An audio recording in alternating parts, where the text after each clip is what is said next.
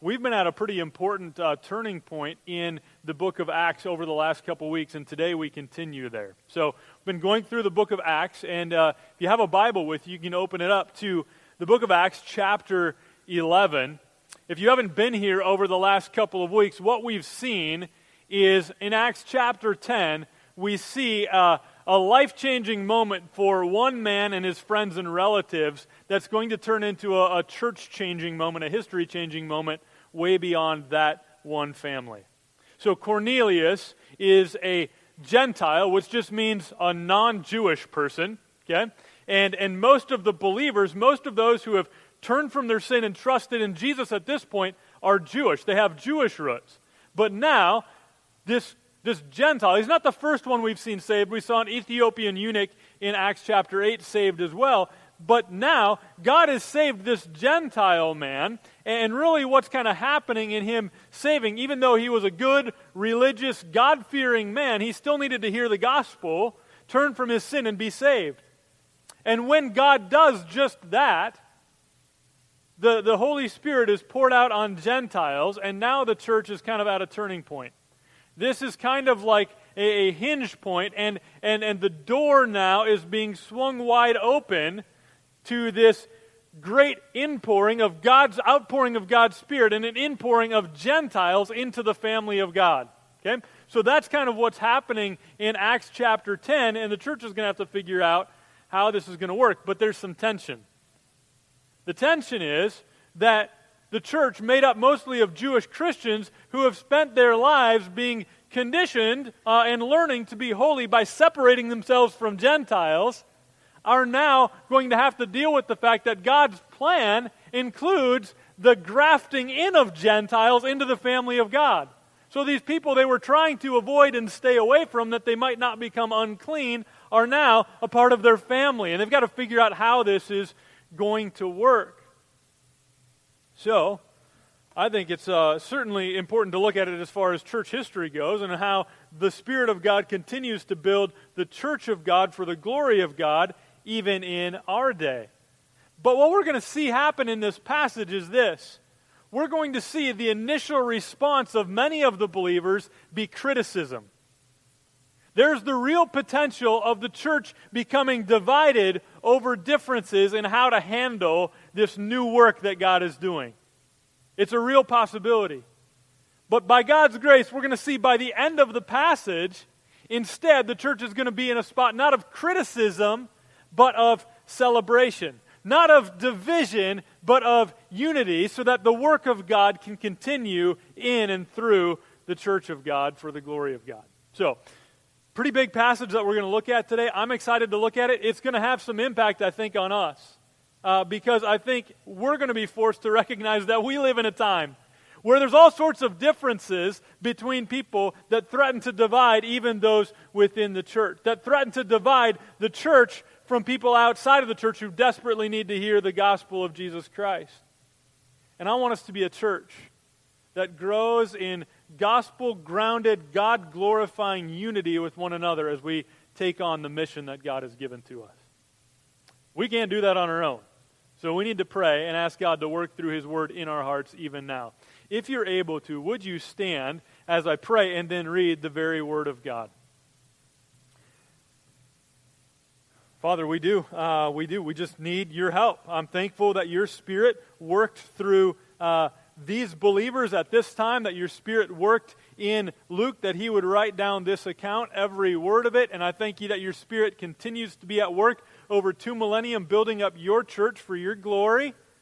And we know that comes sometimes with a bit of pain, with the convicting work of the Holy Spirit to people with critical hearts and critical tongues like mine, who find it easier to make a comment of criticism than to celebrate. God, change us, shape us, make us molded according to your word by your Spirit. In Jesus' name, amen. So, God's word says this, Acts chapter 11, we'll read verses 1 through 18 today.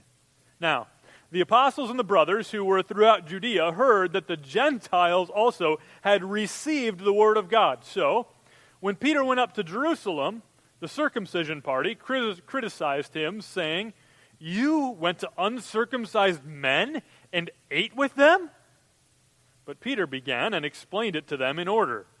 "I was in the city of Joppa praying, and in a trance I saw a vision, something like a great sheet descending, being let down from heaven by its four corners, and it came down to me. Looking at it closely, I observed animals and beasts of prey, reptiles and birds of the air, and I heard a voice saying to me, 'Rise, Peter, kill and eat.' But I said, 'By no means, Lord, for nothing common or unclean has ever entered my mouth.' But the voice answered a second time from heaven, 'What God has made clean, do not call common.' This happened 3 times, and all was drawn up again into heaven.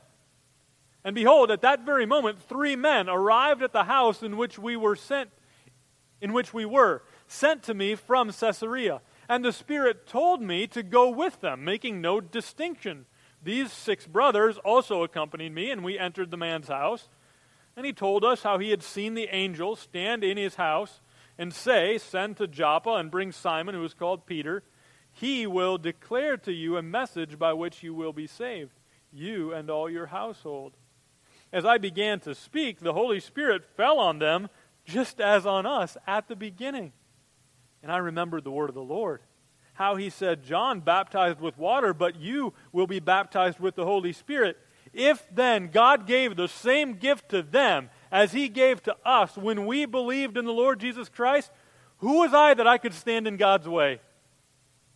When they heard these things, they fell silent, and they glorified God, saying, "Then to the Gentiles also God has granted repentance that leads to life." Amen. You can be seated. So I mentioned we're going to see a move in this passage from criticism to celebration. Word had gotten around. Peter, remember, it told us at the end of chapter 10 that after Peter preached the gospel, the people got saved. The Holy Spirit's poured out on them. The people are baptized. And they asked Peter if he would stick around for a few days because they don't know anything. They need to grow as disciples of Jesus. And so Peter presumably stays around for a few days. We don't know how long. But by the time it's time for Peter to return from the mission trip, a mission report has already spread. Word has gotten out about what happened to the Gentiles. And you would think that if word has gotten out that, hey, listen, some people who were lost are now found. Some people who were dead are now alive. Some people who were in the darkness are now in the light. God is saving more people. You'd expect the church to say, "Amen, praise the Lord," right? But what happens? Verse 1 told us the apostles who were throughout Judea heard that the Gentiles had also received the word of God, and instead of saying, "Amen, praise the Lord," here's what happens, verse 2. So when Peter went up to Jerusalem, the circumcision party, or yours might say those of the circumcision, which I think is a better translation, criticized him.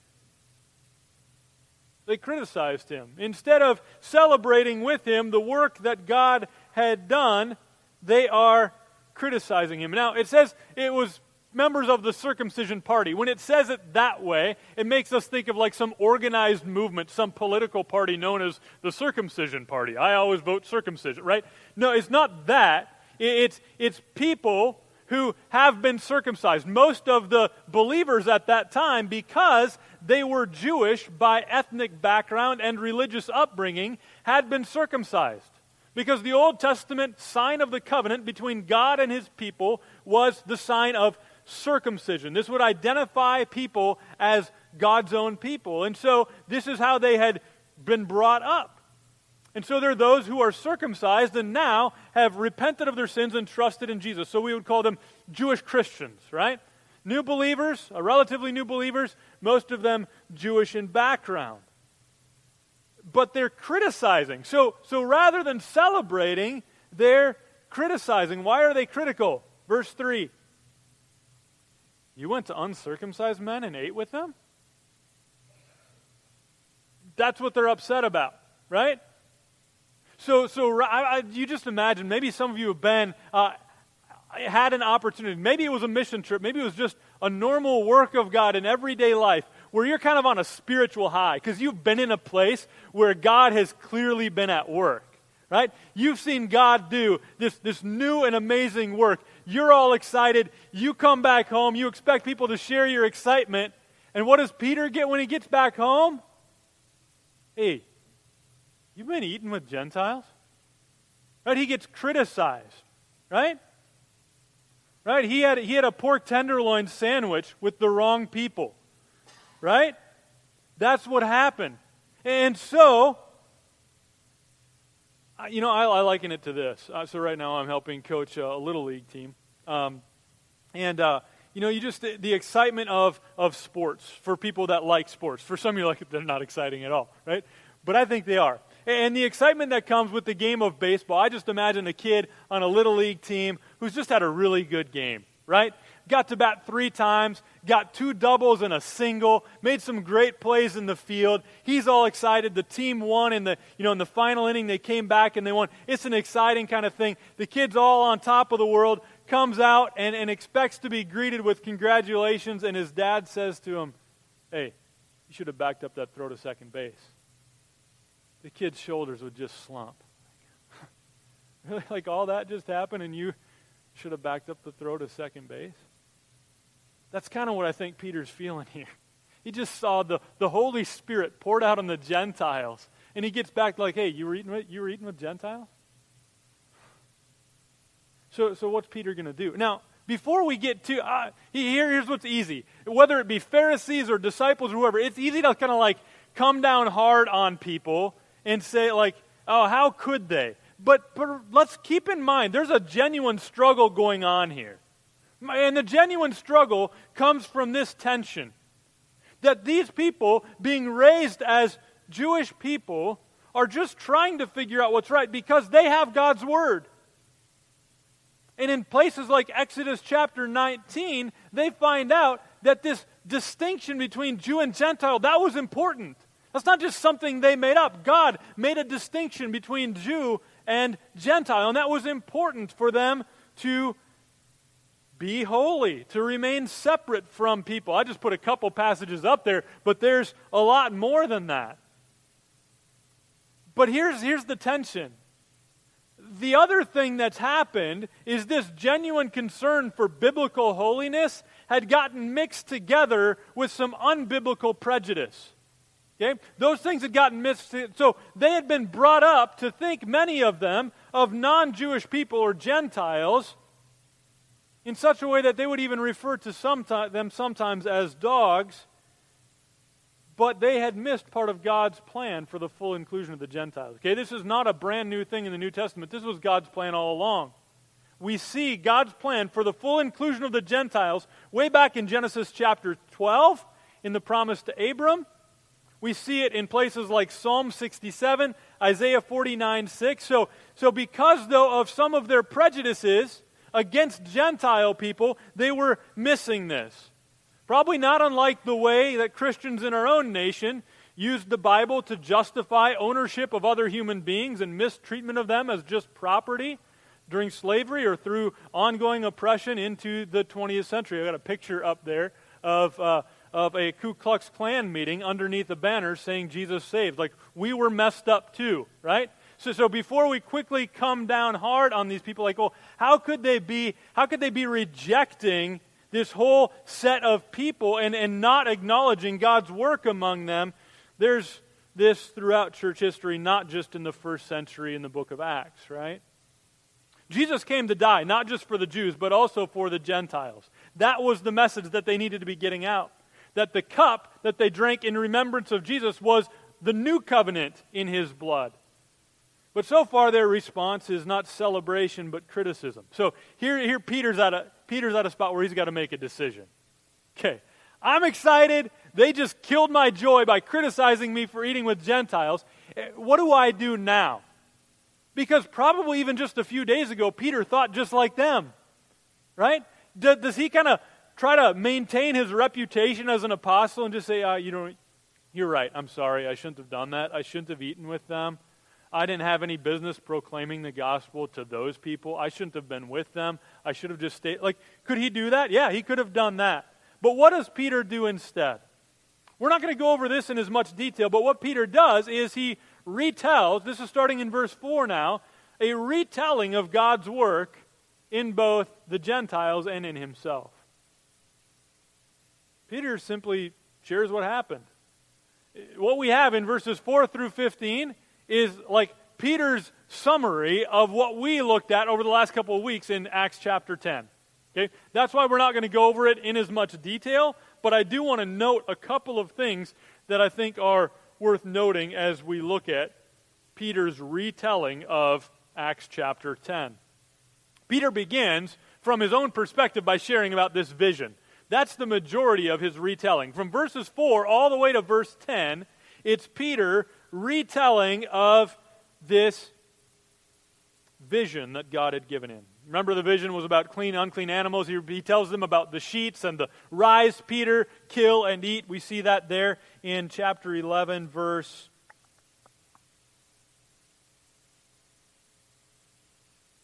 7. Okay? And then he responds, he tells them, I responded, by no means, Lord, for nothing common or unclean has ever entered my mouth. So at this point, those of the circumcision party are probably thinking, good job, Peter. You're holding on, you're saying no. Like, I don't eat that stuff. Don't tell me to eat that stuff. I don't eat that stuff, right? But then Peter goes on in telling the story. Verse 9, the voice answered a second time from heaven, what God has made clean, do not call common. And he tells them this happened 3 times, and all was drawn up again into heaven. And we were told in chapter 10, Luke tells us, that Peter was still perplexed. It's not like he had the vision, and he's like, I got it, right? Total shift of worldview in just a few moments through a vision. That's not what happens. What happens is Peter's up on the rooftop trying to figure out what just happened, right? He's up there still. It says inwardly perplexed in chapter 10. And it just so happens that at that time, God had orchestrated the details in such a way that there are people at the gate, 3 men sent from Caesarea by Cornelius, who sent them because God had sent an angel to tell him to send them. They just happened to show up at just the right time. And so that's what Peter tells them next. In verse 11, and behold, at that very moment, 3 men arrived at the house in which we were, sent to me from Caesarea. These men are Gentiles, and they told Peter the story of what happened there. And remember, they're inviting Peter to come with them. So here's what he says in verse 12. And the Spirit told me to go with them, making no distinction. These 6 brothers also accompanied me, and we entered the man's house. Okay? So here's where he's getting to kind of the controversial part of the story. This is a Gentile, and I went into his house. This makes the blood pressure of some of these guys rise a little bit. Like, you did what? You went into there, right? So that's probably what they're thinking at this point. Peter's just sharing the story. The detail he adds that he said he took some brothers with him in chapter 10. Here he adds the detail. It was 6 of them. Okay? So Peter took 6 brothers with him. So what he was about to experience in Caesarea, what he experienced, it wasn't just him that saw that. It was 6 brothers with him. 7 of them can testify to this is what happened. And then he tells them, again, retells them in verses 13 and 14 about what happened to Cornelius. It all started when Cornelius had an angel coming to him and told him to go send for Peter. So he just retells that there in verses 13 and 14. But then the conclusion of the retelling is this. Verse 15. He says, as I began to speak, the Holy Spirit fell on them, just as on us at the beginning. So Peter's just saying it like it was. And this was the moment that all their jaws would have dropped as they see. And when he says the just as on us, he's referring to us, the Jewish Christians who had experienced, we read about it in Acts chapter 2, on the day of Pentecost, the Holy Spirit falls on all of these Jewish people who had turned to Jesus, right? And he's saying, what I saw in Caesarea, it was the same thing. That Holy Spirit who fell on us, that's what happened. It fell on them just as on us at the beginning. Right? So this is a monumental shift. The Holy Spirit not just falling on Jewish people, but on Gentiles as well. And so Peter just tells them that's what happened. And I got these 6 guys. We all saw it. And then we're going to hear about Peter's response. Okay? All right. So this is point number 3, Peter's response. Responding to God's work among the Gentiles. So Cornelius and his Gentile relatives and friends, they were converted on that day. Major life change for Cornelius and his relatives and friends. But this was also, like I said, something like some kind of second conversion moment for Peter as well. God had work to do in Peter. He had work to do in Peter to help him to see God's plan included the Gentiles. And so I love verses 16 and 17 because it's just Peter giving his testimony of here's the work God was. So here's the work God did in Caesarea and all those Gentiles, but here's the work God did in me. Verses 16 and 17, they say this, and I remembered the word of the Lord. Remember, Peter had walked with Jesus for 3 years. So he remembered some things that Jesus said. I remembered the word of the Lord. God's helping him put all this stuff together in his head while it's happening. How he said, John baptized with water, but you will be baptized with the Holy Spirit. Okay? He remembered that Jesus had said something about being baptized with the Holy Spirit. Right? So he's putting all this together. Like this thing that's happening to the Gentiles, Peter's putting it together in his head. Like Jesus said this was going to happen. Right? And then I love this verse 17. Listen to this. If then, this is bold for Peter to say this, if then God gave the same gift to them as he gave to us when we believed in the Lord Jesus Christ. So he's putting Gentiles and Jews on the same playing field. Like, listen to what happened. God gave them the same gift as he gave to us when they believed in the Lord. That's what we have in common. We both believed in the Lord Jesus Christ. And in believing in the Lord Jesus Christ, God gave us the same gift, the same salvation, the same Holy Spirit, Jew and Gentile, coming on both. And then listen to what he says. The end of verse 17. Who was I that I could stand in God's way? I love that. Peter's defense before them is, listen, I'm just telling you what I saw. And what I saw is God saved them just like he saved us. What do you want me to do? Stand on the train tracks and put my arm out and try to stop the train from moving? Who am I to stand in God's way? God's at work doing something way bigger than me and you and Cornelius and everybody else. God's at work doing a big thing. What do you want me to do? Stand in the way? Have an argument about pork tenderloin sandwiches? About who I can eat lunch with and who I'm not supposed to eat lunch with? You want to do that? No. Who was I to stand in God's way? God's at work doing something. All right, now we got to find out. Remember, at the beginning of the passage, the response of the people was criticism. How are they going to respond now that Peter's retold the story and Peter shared the story of here's what God was doing in me? Listen to verse 18. When they heard these things, they fell silent, and they glorified God, saying, then to the Gentiles also God has granted repentance that leads to life. Yes. Right? These people who had started by just being critical, because it's easy, isn't it? Isn't it easy to be critical? Hey, they're not doing things my way. They're not doing things the way I want them to be done. I don't think you should be, right? Instead of that, they've now moved to this spot where it says first they fell silent. They shut their mouths for a while. And then they glorified God, saying, then to the Gentiles also God has granted repentance that leads to life. That's easy for us to read. You know how hard that might have been for a Jewish believer to say? All of these years of being brought up to kind of keep their distance from these Gentiles. Now they're rejoicing. Why are they rejoicing? Because God has done the same thing in them that he's done to us. He's given them the gift of repentance that leads to life. Repentance is just this gift from God of causing us to be no longer chained up by our sin, no longer enslaved to our sin, but being set free, that we could turn away from sin and turn to Jesus. God had done that for Jews and now also for Gentiles. And so the church has moved from criticism to celebration. So in Acts chapter 10, the church really came to a fork in the road.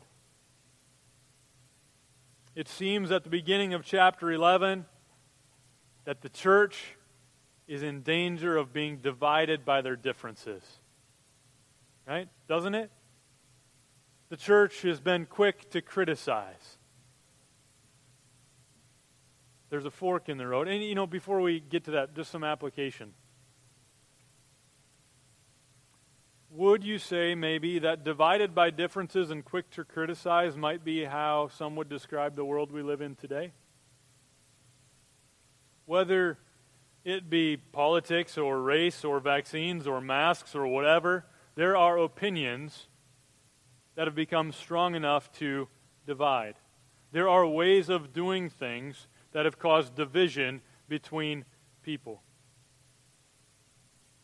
Maybe it's like, flat out arguments. It's good to have a disagreement and to have a discussion about it. Hopefully in a way that can lead to fruit. What I've found more and more personally, and if any of you are like my friends on Facebook or anything, so I'm on Twitter and I've never tweeted a single thing in my life. And on Facebook I pretty much share stuff about our church. Because I've found that social media is not probably the best place to start, engage in, or engage in a debate. And as I read things on there more and more, that's what I see more and more it's used for, is just a debate. And I never walk away like, man, I feel really built up by that. Like, that was nice. Man, I love people more now.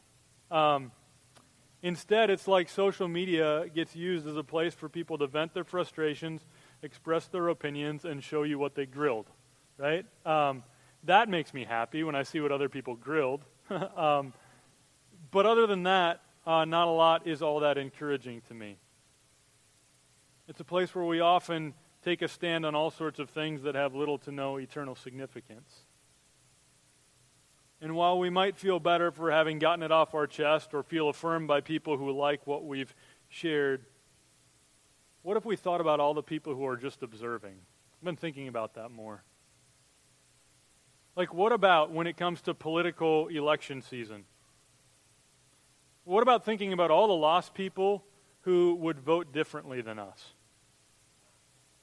Is it good to start a conversation with them by letting them know that I think they're an idiot?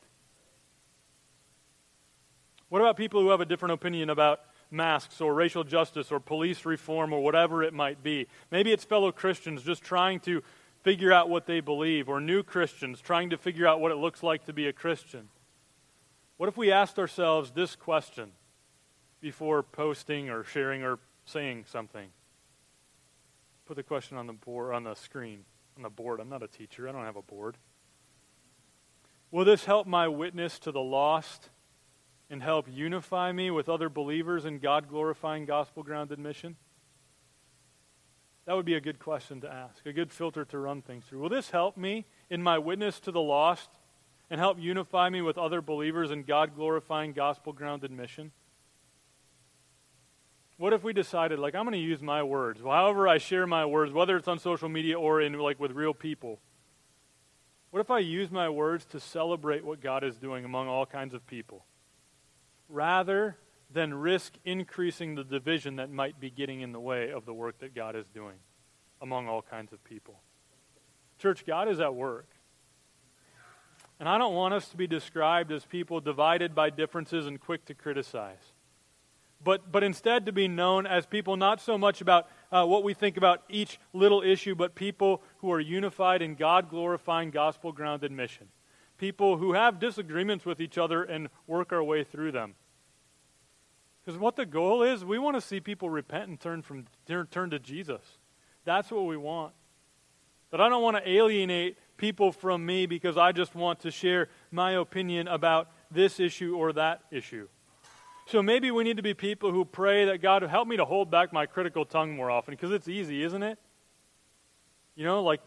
Kids come back from school and they share something, and it's easy to be critical of other kids or of what a teacher did, whatever, right? It's easy to just be critical. That's an easy first reaction. I don't want to be like to watch this news story or to read about this issue and to be critical. right away? What if more often we were kind of like these people who started out critical, but it says when they heard these things, they fell silent? Like maybe that's what it looks like a little more often for us. I'm grateful, church, that overall I think we're doing really well.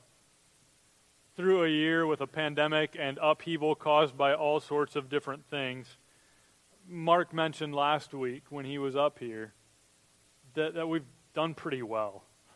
I think we've done well because we've kept the main thing the main thing. We did the best we could to figure out how to meet together without putting others at risk. Some people probably thought we were way too cautious. Others thought we should have been more cautious than we were. Maybe you thought during last year I should have said more or something about the presidential election. Maybe you would have liked the sermon series on biblical justice. But rather, maybe than being quick to criticize because it wasn't done our way, it would be good to just pause and celebrate and glorify God because He's been at work, right? Praise God. A whole bunch of us are sitting in this room together today, generally unified with one another because we've kept the main thing the main thing. So people that have doubts and questions, I've seen this over this last year, doubts and questions, people are talking to each other about it. That's great. Hurting people are finding others in the church who will love them and care for them and point them to Jesus.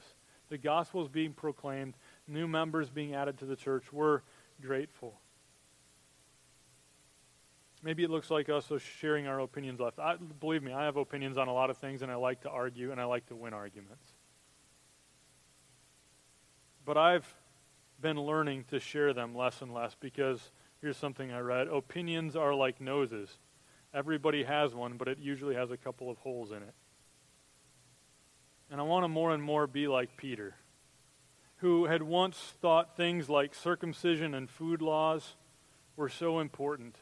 But as he sees a work that God is doing, he resolves, I'm not going to get in the way of that. I'm not going to let this get in the way of the work that God is doing. Who was I that I could stand in God's way, is the way that Peter says it. So we live in a world where people just like to speak their mind and whack people with their wit, and I can be guilty of that. So here's a couple passages I've just been kind of chewing on, and I'm not preaching a second sermon. I'm going to read two passages and let the Holy Spirit do work that maybe needs to be done in us through them. One begins with the memory verse that Ron read just a little bit ago. In the book of Ephesians chapter 4, the church in Ephesus is at a spot where they could have easily divided over all sorts of different things. And so Paul, in his letter to the church at Ephesus, emphasizes unity in the body of Christ.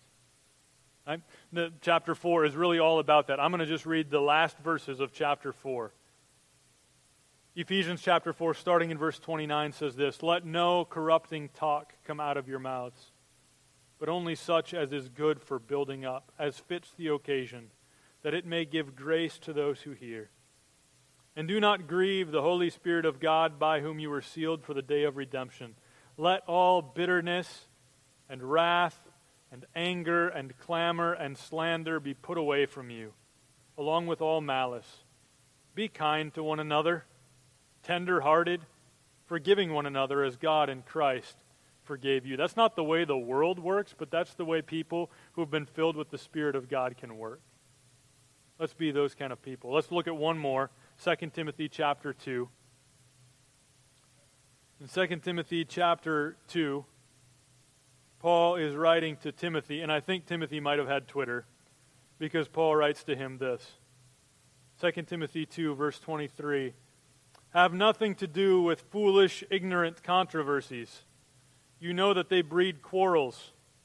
And the Lord's servant must not be quarrelsome, but kind to everyone, able to teach, patiently enduring evil, correcting his opponents with gentleness. God may perhaps grant them repentance, leading to a knowledge of the truth." Isn't that the goal? I love how Paul keeps that in front of Timothy.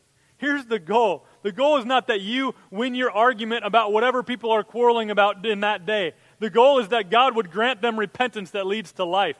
It's the same terminology that we see in Acts chapter 11, right? God granting them repentance. I think that's the main move that we see in Acts chapter 11. A church critical of the work that God is doing, turning into a church celebrating the work that God is doing. By resolving as a church not to get in the way of the work that God is doing. I think that's the same kind of thing that Paul is saying to the church in Ephesus, that Paul is saying to Timothy, and I think the same kind of thing that we probably need to hear today as well.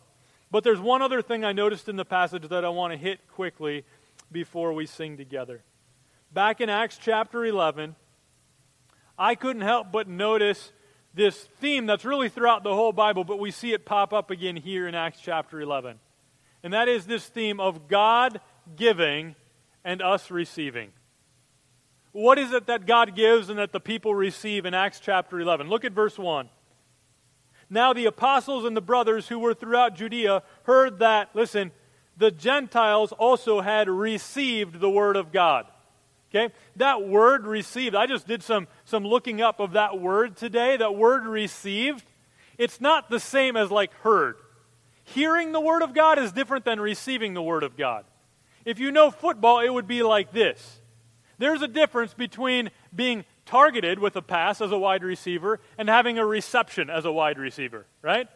The fact that the quarterback could throw the ball at a wide receiver and it bounces off his hands or bounces off his jersey, that would be like hearing the word of God, right? But here he's talking about the Gentiles not just hearing the word of God, they're receiving the word of God. You only get credit for a reception in football when you take that ball in your hands and you bring it to yourself, right? You pull it up against your body. You've taken it in. You've received it. That's what's happened with the Gentiles. They've not just heard the word of God, they've received the word of God. We too want to be people who receive the word of God. They just received it from Peter, who was preaching to them on that day. They didn't have the whole New Testament available to them. We want to be people who have now all of the scriptures available to us. We want to be people who not just hear the word, but receive the word, right? What else did God give and the people receive? Number 2, they received the Spirit. Verse 17, if then God gave the same gift to them as he gave to us when we believed in the Lord Jesus Christ, right? God gave to the Gentiles the same gift. He gave them the gift of salvation and the gift of the Holy Spirit. Just like he gave to the Jewish people, he gave to the Gentiles, right? So we need to not only receive the Word of God, but receive salvation that comes from God. How does that come? Right? When you believe in the Lord Jesus Christ, is what it says right there in Acts chapter 11, verse 17. And also, notice verse 18. Same language as we just saw in 2 Timothy 2. Then to the Gentiles also God has granted repentance that leads to life. God also gives to undeserving sinners this gift of repentance, freeing them from their sin, giving them new life in Christ that they might turn from their sin and trust in Jesus. God giving them that gift. So if you're a Christian today, it's because you have received the Word of God. You received salvation from God by believing in Jesus. You've received the Holy Spirit. You received the gift of repentance. And if you're here today and you have not received any of those gifts, I would ask you, like, there's not this long list of, like, here's all the things I got to do to get included in the family. Like, this is a long list. Like, no. What you do to get included in the family, to become a child of God, is you receive Jesus. That's the way John says it. In John chapter 1, verse 12, John says, where is it? Yep. But to all who did receive him, who believed in his name, he gave the right to become children of God. Right? So if you have not yet received Jesus, I ask you today to receive him, to acknowledge before him that you're a sinner, and there's nothing on a list that you can check off that would cause you to be acceptable before God in his sight. But Jesus, who is perfectly righteous and perfectly acceptable to God, has died in your place, has been buried and raised from the dead, so that all who trust in him are united to him by faith, buried with him in his death, and raised in his resurrection, right? New life in Christ is what you can have today by simply receiving the Lord Jesus. You want to talk more about that? I'd love to talk to you about that. All right, it's a good passage. I'm kind of excited about it. And my voice is getting hoarse. It's easy though, church, isn't it? to be critical. I think I'm right most of the time on most things. And I've, even in arguments with people, including my wife, told her, like, hey, if I didn't think I was right, then I wouldn't care so much about this, right? Like, but I think I'm right.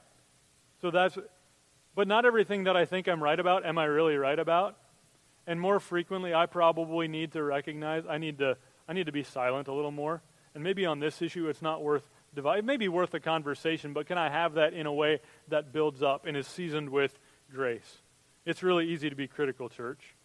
That's what we saw here in Acts chapter 11. Their first response was not celebration, but criticism. But I'm grateful that God got them to a place where, as they saw the work that God was doing, through the bold testimony of one man and 6 others with him, saying, no, God really does this kind of thing, that they were willing to say, all right, we'll put away our concerns about who you're eating with and these things and recognize that God is doing a much bigger thing. And I'm not going to stand on the train tracks and try to stop it with my outstretched arm. God calls us to a mission that is grounded in the gospel, that is glorifying to God, and that requires us being united together as one. I'm grateful that that's where our church is at, and I pray that that's where our church will stay.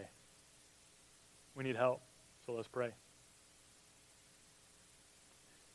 Father, we do need your help with that. We just confess how easy it is for us to, out of critical hearts, say critical words that tear down and divide rather than give grace and build up. God, we want to be people that give grace and build up. We want to be people that see how you're at work in us, around us, and all around the world, and we want to happily join together in that work. But Father, we acknowledge how hard it is to kind of get over some of our own stuff. But I thank you that it's not hopeless, because you have sent your Holy Spirit to dwell in us. That Jesus, who told us to go and make disciples, said, behold, I am with you always, even to the end of the age. God, we thank you for that promise, that Jesus is with us and even in us by the Holy Spirit. So I pray that you would help us to think about that and rejoice in that as we sing this closing song, and then as we go throughout the rest of our week. In Jesus' name, amen.